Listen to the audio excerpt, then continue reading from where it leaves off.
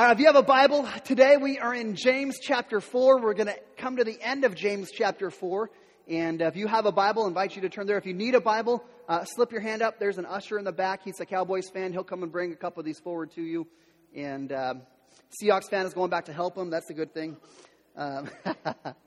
As we are coming to the end of James chapter 4, one of the things I'm thankful about the book of James is I'm thankful there's only 5 chapters in the book of James.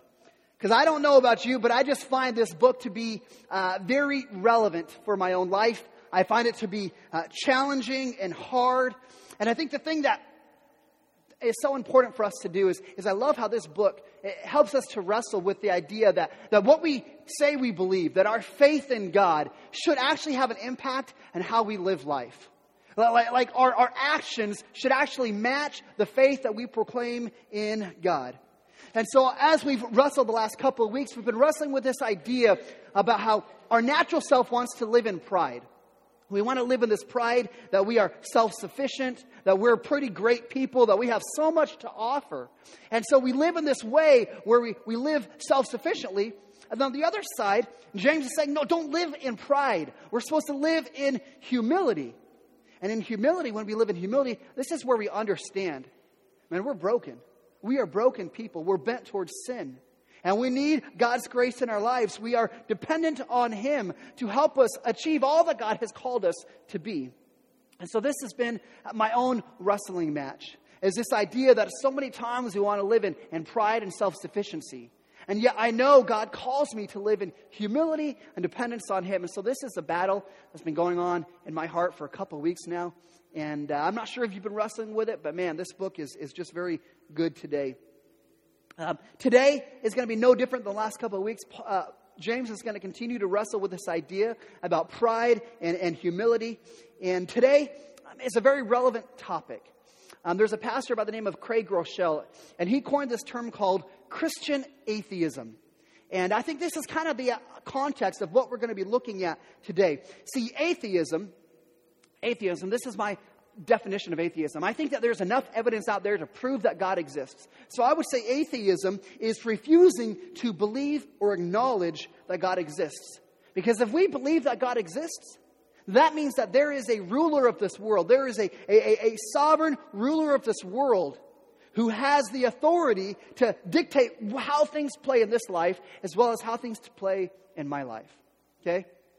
And so Christian atheism is we can love Jesus and we can worship Jesus, but we can live in a way as if He doesn't exist. We can live in a way as if He's not sovereign over our lives. And this is going to be the thing we're going to wrestle with today about this Christian atheism, about how we can love Jesus and we can serve Jesus, yet we can make decisions in our life that don't reflect His involvement at all. And we just do our own thing. And we worship Jesus on Sunday, but then Monday through Saturday, we live as if we are sovereign, as if we are in control of our lives. So if you would do something different with me today, if you would, I want you to stand with me. I want you to stand with me as we read our text today. We're going to be in James chapter 4, verses 13 to 17. And I invite you to stand with me as I read. You can follow along on the screen or follow along in your Bible. And here's what James writes to us today. He says, "Come now, you who say today or tomorrow we will go into such and such a town and spend a year there and trade and make a profit. Yet you do not know what tomorrow will bring. What is your life? For you are a mist that appears for a little time and then vanishes. Instead, you ought to say, if the Lord wills, we will live and do this or that. As it is, you boast in your arrogance. All such boasting is evil. So whoever knows the right thing to do and fails to do it, for him it is sin." Let's pray. God, just thank you so much for this opportunity to be gathered here today. That we have the opportunity to open up your word. That, God, you have desired to draw us into a relationship with you, to help us know you more. And so, God, I pray as we open up your word today, that, God, you would give us understanding, that you would speak to us, that you would draw us to yourself. God, I pray that you would convict us where we need to be convicted today. That you would encourage us in the areas we need to be encouraged. That ultimately, God, you'd help us to see you greater, to see you for who you are. God, we just plead for your presence on us now. And we ask this in your holy and precious name. Amen. All right, you can go ahead and have a seat. So I told you what we're going to wrestle with today is this idea of Christian atheism, about how we can worship Jesus, but then we can make decisions in our life that don't reflect his sovereignty in our life at all. And so there's three different ways I see Christian atheism playing out in this text, and that's what we're going to be looking at right now. And so the first thing of this is what Christian atheism looks like, okay? This is, if you say, this is what it looks like. The first thing that James is going to teach us is Christian atheism has a tendency towards self-sufficiency. Okay? This is what James said in verse 13. He says, "Come now, you who say, today or tomorrow we will go to such and such a town and spend a year there and trade and make a profit." Okay, what James is doing, and James is talking about a specific group of people. He's talking about Christian business leaders. He was saying that this is what they do. They look at their plans and they say, here's what I'm going to do. I'm going to go to this town. I'm going to be there for a season. I'm going to make a profit. And this is what I'm going to do. But we need to understand that even though James is specifically talking about Christian business leaders, this applies to every one of us. Like if you've ever made a plan, James is writing to you. If you've made a plan to go and do something, to go someplace, James is writing to us. Typically, and I don't know, typically there's two types of people. Okay, and I'm not sure which type of person you are. How many of you would say that I'm a planner? Like you are detail-oriented, you like schedules, you like goal-driven. Go ahead and raise your hand. It's okay. You know, that's a good thing. You know, we love people like that. You bring value to the church, all right? So how many of you would say you're the opposite? You tend to be more passive. You tend to be laid back. You tend to, you don't really need a plan. You can be flexible and see what tomorrow holds. You just go with the flow. How many of you are like that? See, I find myself more like that type of person as well. Like I'm just more laid back. And what's important we need to understand is, man, the church needs like both types of people. Like there's a value that you planners and you organizers, there's a value you bring to the church. As well as there's a value that those that are more passive and laid back that we bring to the church as well. And this is where the body of Christ, we become diverse. And that's a good thing because we all bring strengths that the church needs. Okay? And so James, as he's writing this passage, what do you think the problem is? Do you think the problem that James is writing about is people making plans? Do you think the problem, like maybe if you're one of those passive people, maybe you can be like, see, this is why. James is saying, I'm right. You planners, you're wrong. Like, I'm right. James is talking about not making a plan. But that's not what James is talking about. What James is saying is there are people who are making a decision. And they're making this decision wholly independent of God. They're looking at their own wisdom, their own strength, their own opinions, their own knowledge. And they're making these decisions completely independent from God. And saying, man, I'm just going to do what I'm going to do because I'm good enough. And I'm going to make my plans. And so the problem is not organization and making plans and being goal-oriented. The problem is making all those plans completely independent of God. Being self-sufficient. See, what happens is in Christianity, we like to separate the different parts of our life. And so you've got this little part over here. And this is our Christian part of our life. Where, sure, we love Jesus, and we've prayed the prayer, and we've believed in the gospel that we're saved by the grace of God. We serve in the church, and this is this little part of life over here. But then we've got this other little part of life, and this is my work. You know, this is where God's wired me to be, given me a mathematical mind. So maybe I'm an engineer, or maybe I work in a classroom and I work in the school system, or maybe I'm a student. And so this is my work portion. This is what I do, and it's separate from my faith side of it. Like this is just who I am. So I'm going to go and just do these things because it's different. And then we've got this other section, and this is our entertainment section of life, and over here this is our family section of life, and we've got all these little segregated areas of life that we say, hey, these are all segregated. They're not connected. And what James would say and what God would say is that's not the way it's supposed to be. Like when we really come into a relationship with God, with Jesus, like he should have influence over every part of our life.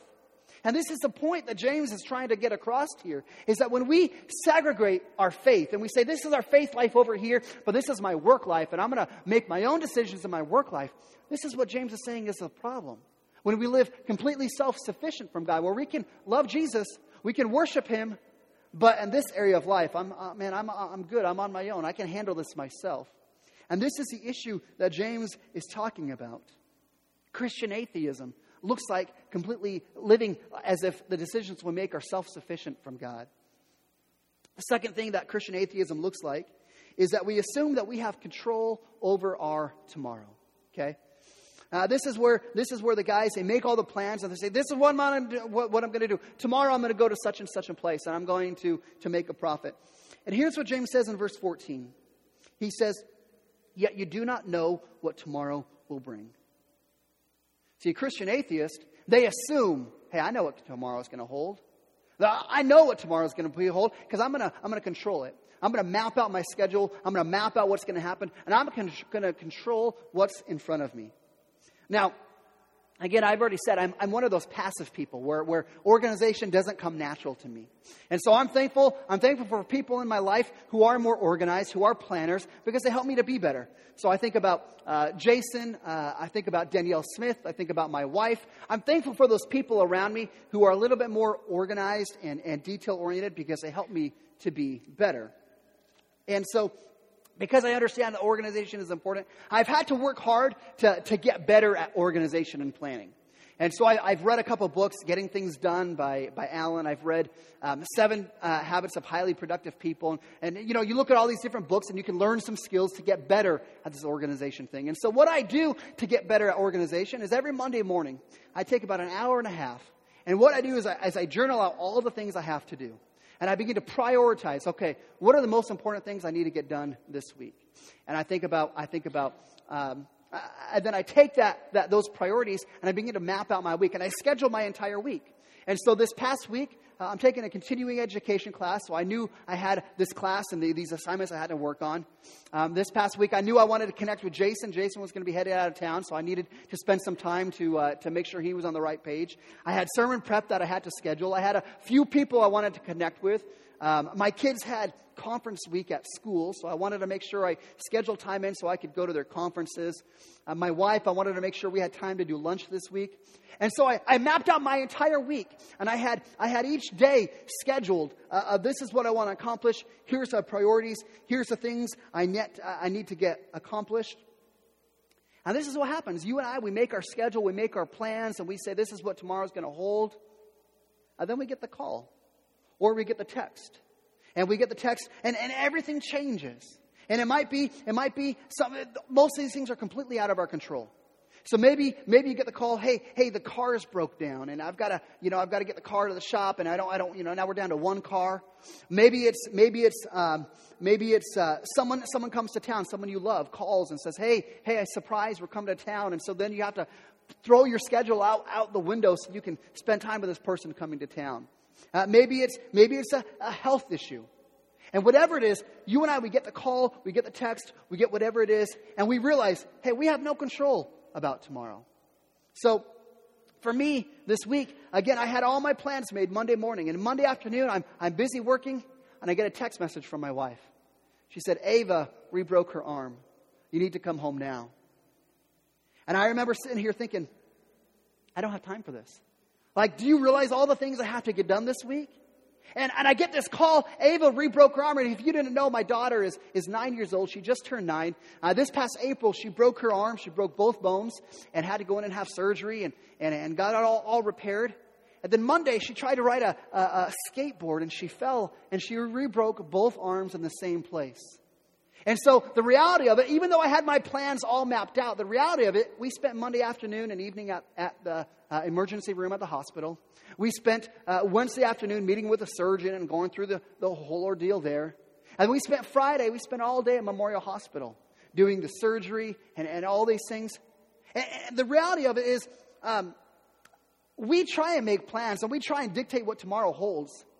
But we don't know anything of what tomorrow holds. Like, we don't have any control. And some of us, we become these planners and these organized people, and we try and control everything in our life. The reality of it, we don't have anything. We don't have any control over what tomorrow holds. In fact, another way that my schedule got thrown out this week, like Wednesday night, I was like, I'm going to make up some work time. Like, I need to get some stuff done, and I'm going to make up on Wednesday night. And I don't know what you were doing Wednesday night, but if you happen to turn on the television, like, there was this amazing thing happening on TV where history was being made in front of our eyes. And you had the Game 7 of the World Series. The Chicago Cubs, Cleveland Indians, Chicago Cubs had not won the World Series in 108 years. And I happened to turn on the TV around 8 o'clock. And I was sucked in for an hour and a half. An hour and a half, I was watching history unfold in front of my eyes as the game went into extra innings. And then they had a rain delay. And then the Chicago Cubs came back and won the World Series. Like, I didn't plan for that. Amen for that. Like, I didn't plan for that. And this is the reality of our life. And the truth is, we don't know what tomorrow will bring. We don't know what the next hour will bring.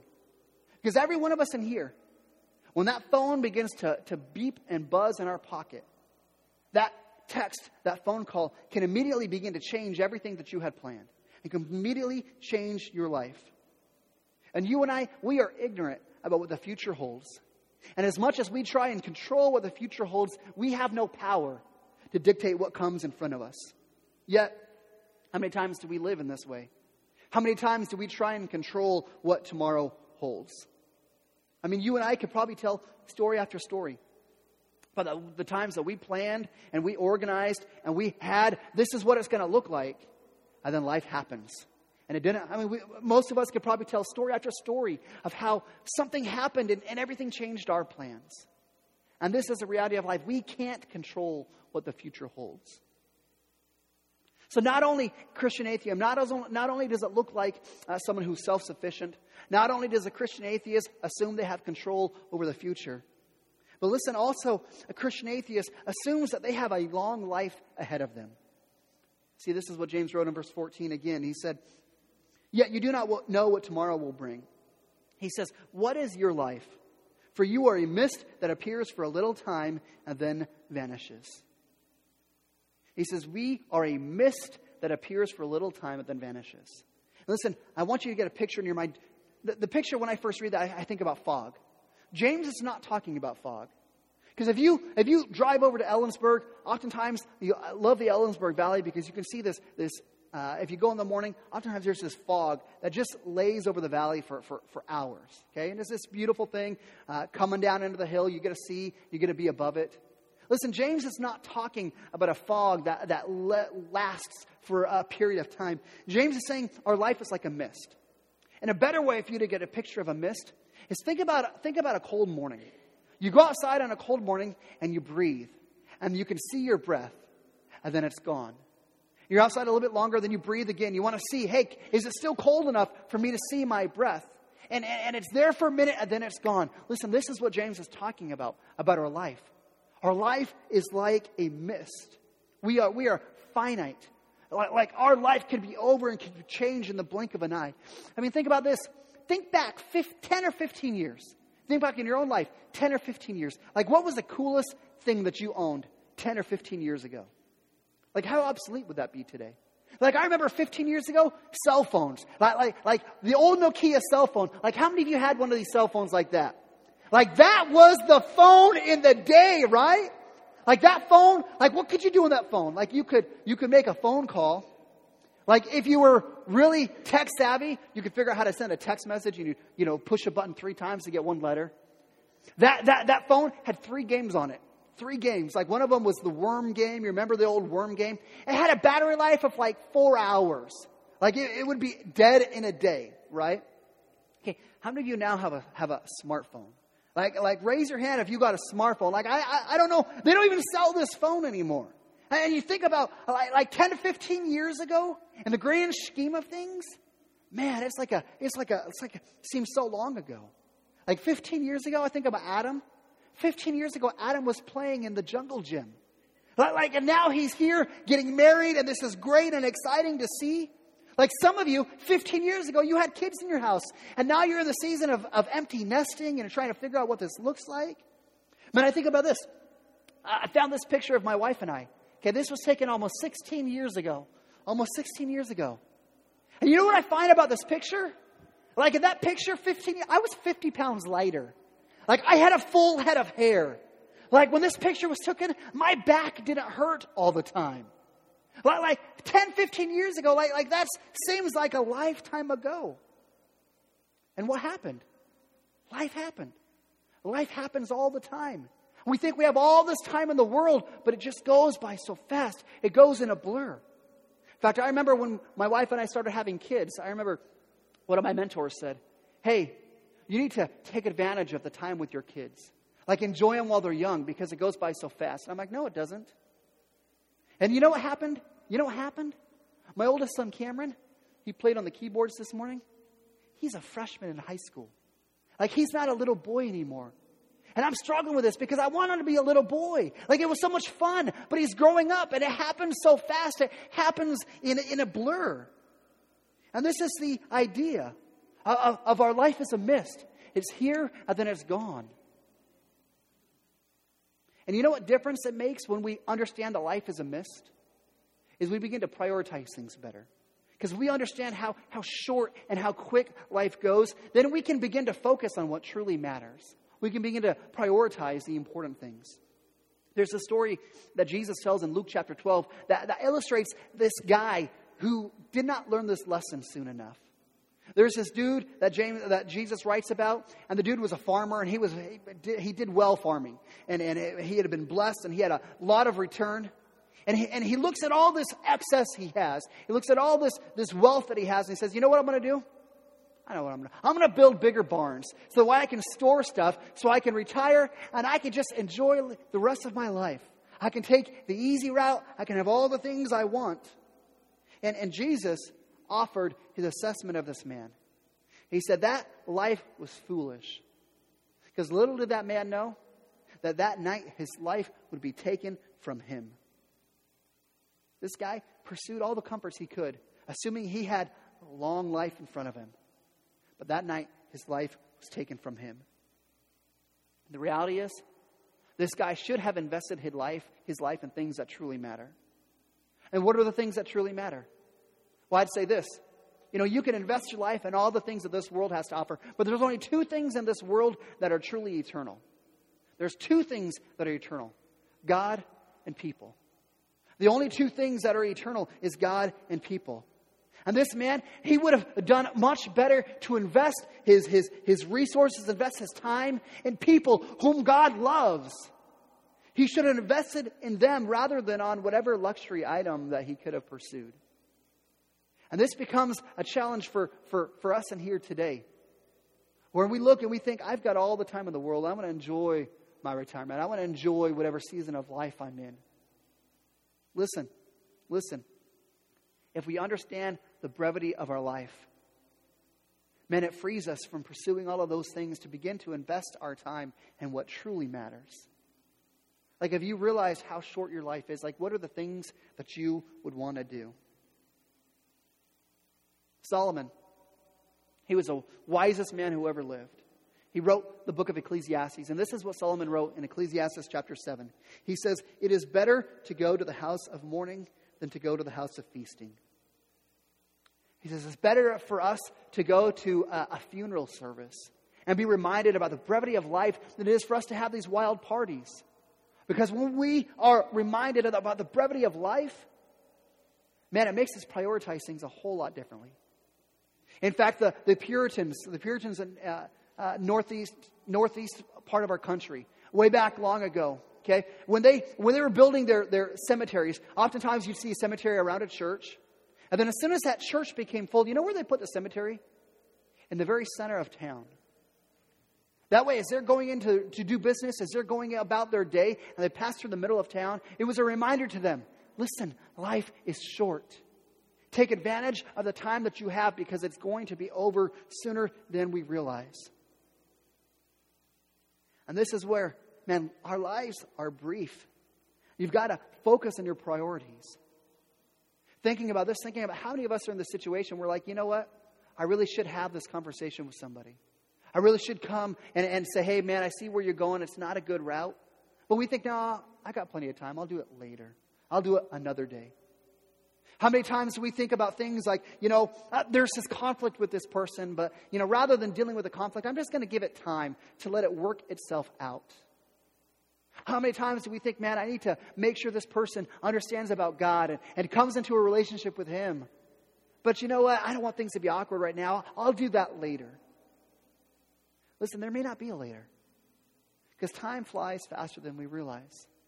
And I think about how many opportunities we miss to do what God has called us to do because we assume we've got all this time left in the world. This is where we've got to understand. We've got to realize the brevity of our life. And so this is what Christian atheism looks like. We make decisions self-sufficiently from God, apart from God, independent of Him. We assume that we can control what tomorrow holds. And we assume that we have a long life in front of us. And you know where this comes from? You know where this Christian atheism comes from? It comes out of our pride. It comes out of arrogance. This is what James says in verse 16. It comes out of arrogance. He says, "As it is, you boast in your arrogance. All such boasting is evil." See, we live this way because we are arrogant and we assume that we're greater than we really are. See, it is arrogant for us to worship God with our mouth. It's arrogant for us to confess, hey, we love Jesus. But then to live our lives and dismiss the reality that God rules every aspect of our life. It is completely arrogant for us to do that. And James is warning us against this tendency. He understands our human nature has this tendency to create these separated parts of life. And you've got your faith part over here. You've got the rest of your life over here. And James is warning us against that tendency. He's saying, no, that's not the way it works. It's all one thing. And God is sovereign over all of it. And He's warning us against that tendency to try and control our lives and the direction of our lives. He's saying, no, God directs. God leads. Listen, I know that there are some in here, and what you've been doing is by the grace of God. Some in here, it is the absolute grace of God that those doors that you've been pushing on have not opened up. It is the grace of God because you've been pushing those doors. You've been seeking your will. You've been pursuing your own desires. You've made it all about you. And you've done these things and you've been opening these doors and pushing on these doors because you assume that it will make your life easier. You assume that you will be happier. Listen, oftentimes it is the grace of God that He doesn't allow us to open the doors that we're pushing on that aren't what God wants for us. The question is, do you trust that God is in control? Do you trust that God has placed you exactly where you are? Like God has put you right where He wants you? Do you trust that God is trying to accomplish something in and through you right where He has placed you? Like perhaps God is trying to teach you something with where you are. Perhaps God is preparing you for something greater. In fact, I had a friend who was wanted to pursue full-time ministry. This was his heart desire. God, would you let me work for the church? Would you let me be a pastor or a youth pastor? God, this is what I want. And this friend of mine began pushing and trying to open every door possible. And he goes to this church and he's serving in this church and he's doing all he can and he's serving in every way possible because he's hoping, hey, this church is going to hire somebody and I hope they hire me. He's doing all these things until the pastor decides, hey, I'm not going to hire you. I'm going to hire this other guy. My friend was like, I don't know what's going on. Like, this is what I want. This is where I'm going in life. And he's so disappointed and frustrated. Finally, he just says, you know what, God? Okay, I'm just going to trust you. I'm going to stop trying to open all the doors. And I'm just going to trust you. And sure enough, you know what happened as soon as he could just, in humility, trust God? And God opened a greater door. God opened a greater door. And he had a great opportunity to serve in ministry with a greater impact. And it came because he stopped trying to push open all those doors. He just trusted, God, you are in control. You are working things out for my good and for your glory. And God, I'm gonna show my trust in you now. And trust that you've placed me right where I am. That you have a plan and a purpose for what you're doing in my life. Listen, I think there are some in here. You've been pushing things. You've been trying to make things happen. I would just encourage you, man, just trust God. Just trust that God is sovereign and in control of your situation. Because listen, just as much as there are some in here today who are trying to force things to happen, there are some in here who you have lived the horror story of doing your own thing. You've lived that life. You've done your own thing and you've created the mess all around you. Like how many of you, that's your story? Like I've tried to pursue my own thing. I've tried to live self-sufficiently and I've left a wake of mess all around me. Some of you can tell that story and say, man, it came from pride and arrogance. It came from assuming that I can make these decisions apart from God. Listen, this is where James just keeps hitting this idea time and time again. We can't live from arrogance and pride. We've got to live in that humility and dependent on God. Because not only does James call our Christian atheism, not only does he call it arrogant, he also calls it evil. Verse 16, as it is, you boast in your arrogance. He says, all such boasting is evil. So here's where we're at. Christian atheism, living self-sufficiently from God. Christian atheism, assuming that we control what tomorrow holds and we can control what it looks like. Assuming that we have a long life to live. It comes from this pride and arrogance, and it's evil. And here's where James is going to offer us some hope. Okay? He's going to say there's another way to live. You don't have to live in pride and arrogance. You can live in humility. And here's how you overcome Christian atheism. You overcome Christian atheism by living in humility and understanding that you and I are dependent upon God. Our lives are dependent upon God. And here's what James is going to say this looks like. He says in verse 15, this is what living dependently on God looks like. He says, instead of making your own plans, instead of assuming you have all this to control, instead you ought to say, if the Lord wills, we will live and do this or do that. This is what you're supposed to do. Now you look and say, well, did James just say I'm just supposed to say add this phrase to every sentence I make? Like I can make my plans. If the Lord wills, then I'm good to go. It's not just James is not talking simple semantics here. Okay? James understands what Jesus said in John chapter 6. In John chapter 6, Jesus said, out of the abundance of the heart, the mouth speaks. So James isn't talking about the words that are coming out of our mouth. He's talking about a perspective from humility that impacts every word that we speak. He's talking about this understanding that we are wholly independent upon God. Because when we are wholly independent on God, this is not just a word we speak, it is a prayer of our heart. God, I understand. I'm dependent on you. So God, I'm going to make these decisions based on what you would have me to do. And understand, God, I need you to give me direction and to help me understand what I'm supposed to do. I mean, you can consider the specifics that James writes about in this verse. He says, if the Lord wills, we will live. And this is where when we begin to understand that our life is like a mist. It's like a vapor. It's here in an instant and then gone. Then we understand that God determines how long we live. You can't control whether you live or you die. God controls that. And we assume we've got some control over it. No, God is in control of that. And this either leaves you with a sense of fear or a sense of comfort. You are here today because of God's grace.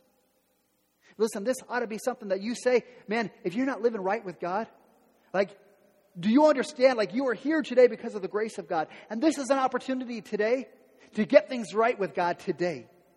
Because you're not guaranteed tomorrow. How important is you and I coming before God today to make sure things are right with Him today? Because we're not guaranteed of tomorrow. That's how significant it is that we understand this. It is God determines how long we live. So we've got to understand that we've got to make sure we are living right with Him because we don't know what tomorrow holds. In addition, James says, if the Lord wills, we will live, and we will do this or we do that. See, not only does God ordain the days of our lives, but God determines what we accomplish in our life as well. God determines what we accomplish in our life. I think about this past week. I got that text message from Sam.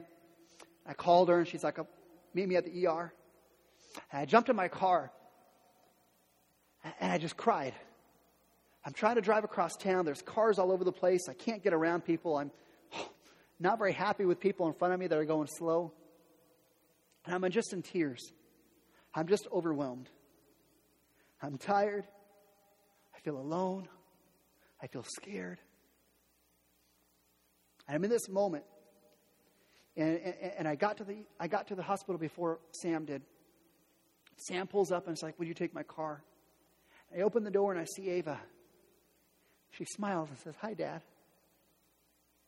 And I'm sitting here and I'm like, this is not the way it should be. Like, how can you still smile right now, little girl? And this little girl, man, she's so tough. She's so brave. And she's so strong. And I'm sitting here thinking, man, I am so grateful that God allows me to be her dad. She's not strong because of me. She's not this beautiful, confident little girl because of anything I've done. This is all the grace of God in her life. I'm a mess. And this little girl is an evidence to me of the grace of God in my life. And I can just become completely convinced, man, all the good things in my life are a result of the grace of God. Like, I don't have that much to offer. Like, I'm not that great. God determines what we do. God is sovereign, and God is in control of every aspect of our life. And just thinking about this, thinking about all the good things that have happened in my life. And you can think about all the good things that have happened in your life. Like, why have those good things happened? Are they because you are so great? Are they because you are so wonderful? Because you have so much to offer? Or is it because of the grace of God? God working things out that you can't explain. Like, you don't, it's hard to explain. Like, why did God choose to bless you? Why has God chosen these good things for your life? The grace of God. And I can look at my daughter and say, she's strong not because I'm such a great dad. She's strong because of God's grace in her life and in mine. My greatest accomplishments in life are less because I'm great and because I have so much to offer, and more because God is gracious. Have you seen this in your life? Have you seen this play out in your life? God runs all of it. God is sovereign and God is in control. And what you and I have is because of Him. And He determines what we do. So here's how the will of God works. We say we're supposed to live according to the will of God. Here's how you know the will of God in your life. First thing, you've got to turn to the Word of God. You've got to search the Bible. And see, what I'm surprised in, listen, I know sometimes reading the Bible is a struggle. You know, we think, well, I know I'm supposed to read the Bible, and I don't always understand what I'm reading, and I don't have all the time in the world. But listen, here's what I found in my life. Like, when I'm making that commitment to read the Bible, listen, I can read 15 verses. And you know what happens sometimes? Sometimes 14 verses, I got nothing out of. They're just words. But then there's that one verse, and God just opens my mind to it. And God gives me a little nugget of truth, something I need to hear for that day, for that moment. This is what happens when we are committed to reading the Word of God in our life. Hey, we can read a bunch, and it seems like God opens our minds to one thing that we need to hear for that moment, for that time. This is why we've got to make it a regular habit to be in the Word of God. Because as you're making the plans for your life, as you're figuring out where God is, listen, God gives you that nugget of direction, of truth, of what you need to know. That guides your decisions for that day. That guides your plans. That guides what you're doing in your life. You've got to be in the Word of God. Secondly, you've got to seek godly counsel. You've got to seek godly counsel. Let me tell you what I mean by godly counsel. Okay? I'm not talking about that weird aunt that you have. The weird aunt who's always talking about God, but actually never is involved in the community of God. Never is involved in the church of God. See, listen, when we're talking about seeking godly counsel, the reality is, you and I, we have blind spots. We have blind spots in our life. We have ways that we make assumptions about life. And you know why they're called blind spots? Because we can't see them. We can't see the blind spots in our life. And so, I don't have any blind spots. But this is when we're in community, when we have people around us who love us, who can speak into our life. They can say, hey, you know what? Here's an area that I see being a blind spot for you.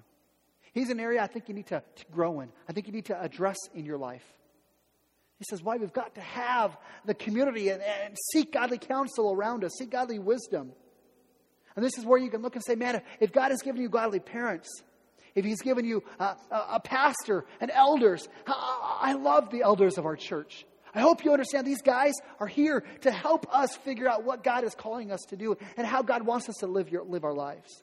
Like you can call these people. You can call a life group leader. You can call some of the leaders of our church. Listen, they would love to walk alongside you, to help you hear where you're at in life, and to give you, hey, here's where I feel God is leading you. Here's what I see God doing in your life. Like they want to have that opportunity to help you figure out what God has called you to do. Don't make those decisions alone. Seek godly counsel from the people around you. Thirdly, how do you know what God's calling you to do?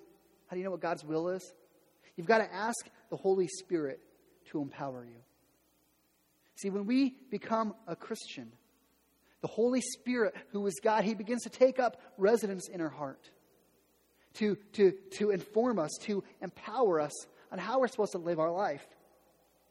Paul, the Apostle Paul, he describes the Holy Spirit as a spirit of wisdom. And we ask, Holy Spirit, help us understand, help us begin to understand the wisdom around us, to know what it is you called us to do. Lead us and guide us into truth, guide us into wisdom. And that's what the Holy Spirit does. And James closes this section with something I think we also need to hear today. Verse 17. James writes this, and he says, whoever knows the right thing to do and fails to do it, for him it is sin. He says, if you know the right thing you're supposed to do and you fail to do it, that is sin. See, in the scripture, there's two types of commands. There are two types of commands that God gives us. The first command, first way to sin is what we would call a sin of commission. Okay, this is where God says, here's what. I don't want you to do this. Like don't lie. Okay, and if you lie, that is a sin of commission. You've done what you're not supposed to do. It's active. Okay, God says, do not covet. And if you covet, you begin desiring what other people have. That's a sin of commission. You've done it. You've acted upon it. That's a sin. That's an active sin. Okay. But there are also these other commands in Scripture about things that we are supposed to do. And if we fail to do these are called sins of omission. Okay? Omission, we don't do the things that we're supposed to do. And as we look even at what James has called us to do in this book, James has said, hey, we are supposed to care for the needy. We are supposed to show mercy. We're supposed to practice the royal law, which is to love your neighbor as yourself. And guess what? Okay? It's not just sin for us to lie and to steal and do those things. If we fail to do these things, that is sin. If we fail to love our neighbor as ourselves, that's sin. And we like to minimize, it's not really that big of a deal. No, James and God is very clear. We think about the Great Commission. How many of us view the Great Commission as a great suggestion? Like we understand, hey, we're supposed to preach the gospel, but maybe that's just for pastors. Maybe that's just for the elders. Listen, do you ever have a guilty conscience over your lack of evangelism? When was the last time you invited someone to church? See, if you and I are supposed to proclaim the gospel and invite people into a life-saving relationship with Jesus Christ, listen, to not do that, that is sin. Just as bad as lying and stealing and murdering and all those other things that we do. And this is not just a little thing. This is where James is trying to say, hey, listen, because life is short, because life is a vapor, we've got to have intentionality. We've got to live with our priorities right. When God calls us to do something, we've got to step into it and be obedient to the things that He's called us to do. And I just think about myself in this. Hey, God, what do you want me to get out of this? What am I supposed to walk away from today? Listen, how many of us are living like Christian atheists? Sure, we can love Jesus. If we had to vote between Jesus and Satan, we'd vote on Jesus. It makes sense to me. But how many of us are living our lives as if He's not sovereign over the direction of our life? He's not sovereign over the things that you and I do. What areas of your life are you pushing your own will instead of God's will? What areas of your life are you saying, this is what I want in my life. This is what I want, and I'm just going to pursue that because I want that. It will make me happy. How many of you are loving Jesus, but living like life just depends on you? Listen, do you believe that God is sovereign? Do you trust God? that He has you in exactly where He's placed you, that He is working things out for your good and His glory. How many of us are investing in things that have no value? Life is short. How many of us have our priorities mixed up? Pursuing things that are not eternal. Pursuing things that don't last. So this should be a call and a reminder to us to ensure we're prioritizing the things we're supposed to prioritize. Would you bow your heads with me for just a moment?